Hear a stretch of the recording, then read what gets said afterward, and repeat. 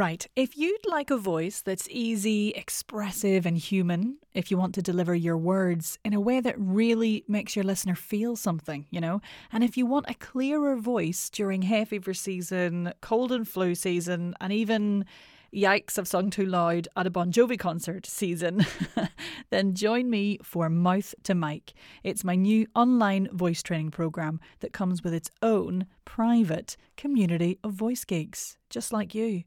For all the info, head over to bit.ly/mouth to mic. That's bit.ly/mouth to mic.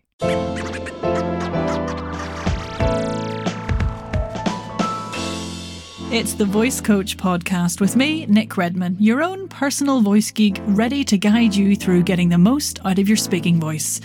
If you use your voice for a living as an actor, podcaster, voice artist, speaker or presenter, then this is the podcast for you. Let's crack on. Hey voice fan, hope you're well. I want to start this episode by setting up a wee game. So for every time you check your posture, you get a point. And I'll announce the prize at the end. Spoiler alert, the prize is just better postural awareness. You're welcome. So welcome to this episode about why posture is important for reducing vocal fatigue. So I'm sure you're aware of the word posture, which essentially refers to how you hold your body when you're standing or sitting, basically. I'm sure I'm not the only one who's had a grandparent or a parent tell them to stand up straight or stop slouching or any of that stuff. Now, we can go a wee bit more specific when it comes to posture in relation to voice, and the word that often pops up is alignment. And what does that really mean? Well, it kind of sort of is just a fancy term for posture, really, but it sort of refers more to the alignment of the joints within the body. So, it's how the head, the shoulders, the spine, the hips, the knees, the ankles and the feet kind of, align with each other. How they stack, basically. Let's just take a wee moment to notice your own body right now in this moment. Are you slouching in any way?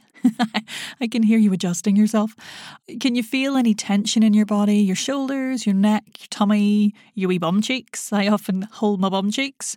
Checking in on all this stuff is becoming aware of your body, how your body physically exists in the immediate space around you, and essentially your posture and your alignment. And it's really important to notice this for your vocal technique. Now, remember in the earlier episodes when I spoke about how voice is a holistic experience? Like, it's not just these two wee flaps that flutter around in the larynx when the air hits them that makes voice. It is, indeed, the air hitting them, so that's the breath. The breath is housed in the ribs, which are attached to the intercostal muscles and the diaphragm, which are in turn attached to the spine. The spine is attached to the shoulders and the pelvis, which is attached to the thighs, the knees, the lower leg bones, the ankles, the feet. I mean, you get the point.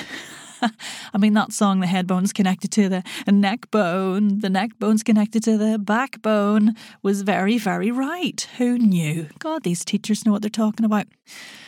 So because of all these anatomical connections, it stands to reason that if one wee bit's out of whack, the rest may suffer. And in this instance, it can be the voice and vocal fatigue. And it basically boils down to a few main issues that come up the most. That might be your knees being locked or your weight being unevenly distributed over the feet. It could be that you're hunched over, or it could be that your chin is jutting forward like a curious turtle poking its wee head out in the morning sun. If any of these things are familiar, then you might be making voicing a whole lot harder for yourself than it needs to be, and that's what can lead to early onset vocal fatigue. So if you're recording all day on an audiobook or batching recordings of a podcast or presenting at a conference all day, you really don't want to be making things any harder than they need to be. So let's just explore and see what affects what. So stand up if you can. I will, as is my habit, have a wee drink. Push the aisle chair back and stand up to walk you through this. And if you can't do that right now, if it's not safe to stand because you're driving, please don't. Just make a note and come back to this later. So let's start at the feet. Now, what happens if you lean back onto your heels? Where in the body do you feel response? What's kicking in? Can you feel the legs tensing up? Can you feel the bum tensing? What if you go forward on the toes? Can you feel the abdominals kicking in to keep you upright?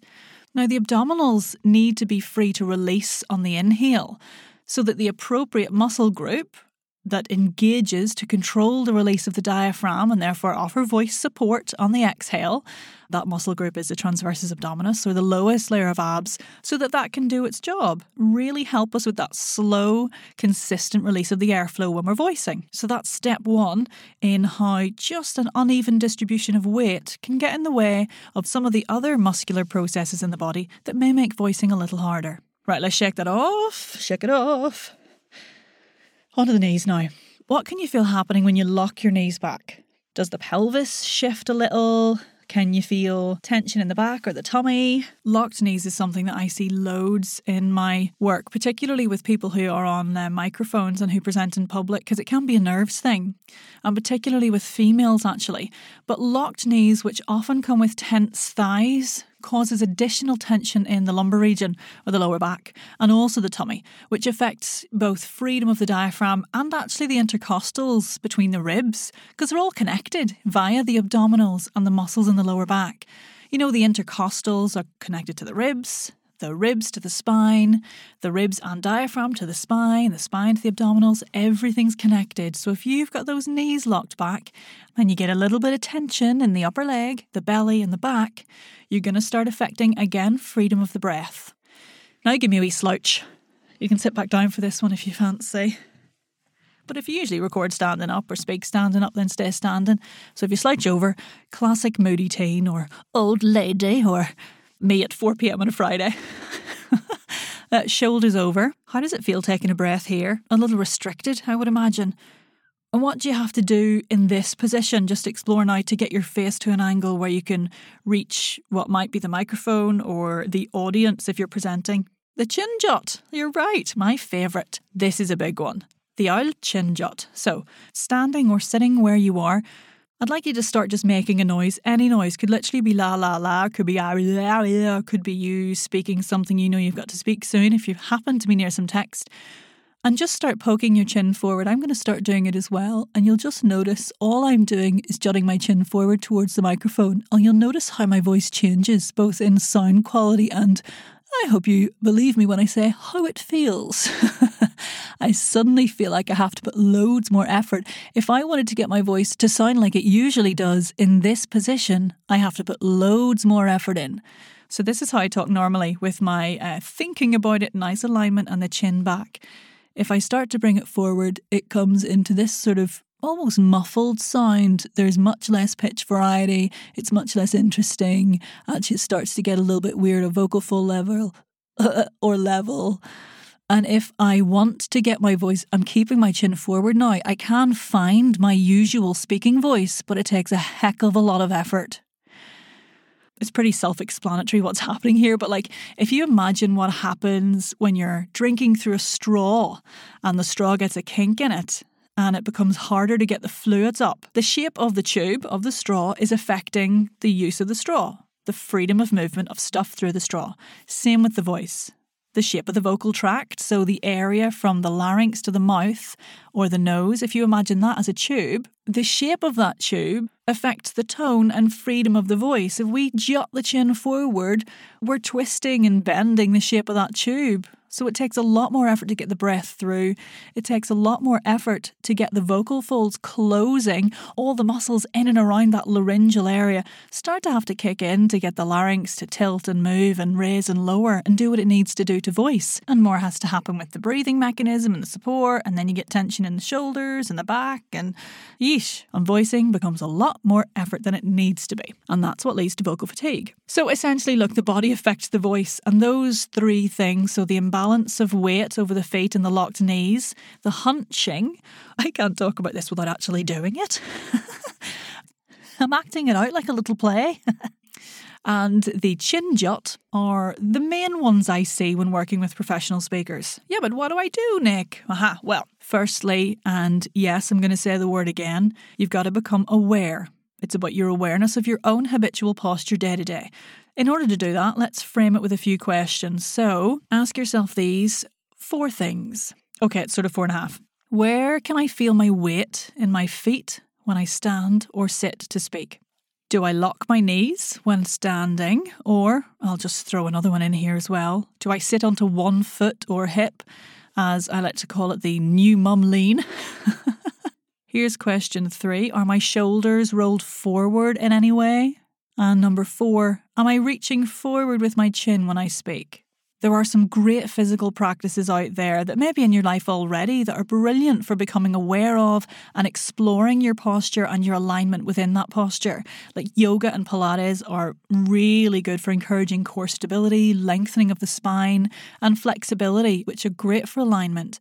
But I have to give a wee nod to Alexander Technique here. It's kind of the winner when it comes to alignment work in relation to voice. And oh my days, if you've not done any Alexander Technique sessions in your life, you've not lived.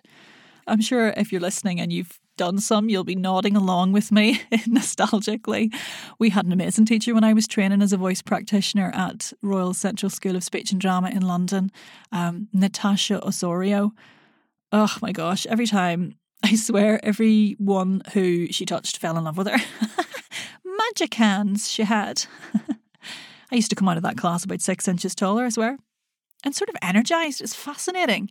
Once you get the alignment in check, honestly, the freedom you feel is wonderful. I think I'll do a wee app on Alexander Technique with a guest maybe. So for now, what I'll do is talk you through my quick alignment check from the ground up that I tell myself before recording anything or speaking in public. It's based loosely, as I'm not an Alexander Technique teacher, though I do use elements of it in my practice, in the concept of FM Alexander's directions, they're called, which is sort of the mental instructions we can give ourselves during alignment awareness. And also, it's based in the idea, which again comes from Alexander Technique, of not doing rather than doing. So it's much more about giving your body permission rather than a direct order. Okay, so here's what I say. And again, I encourage you to stand up, or you can do this seated if you want, to explore this while I'm here. So feet on the floor. Notice your toes. Give those a little wiggle. Notice the outer edges of your feet touching the floor. The heel and the inner edge of the feet all touching the floor, a bit like a suction cup. Allow the ankles to release. Allow the lower leg to feel long.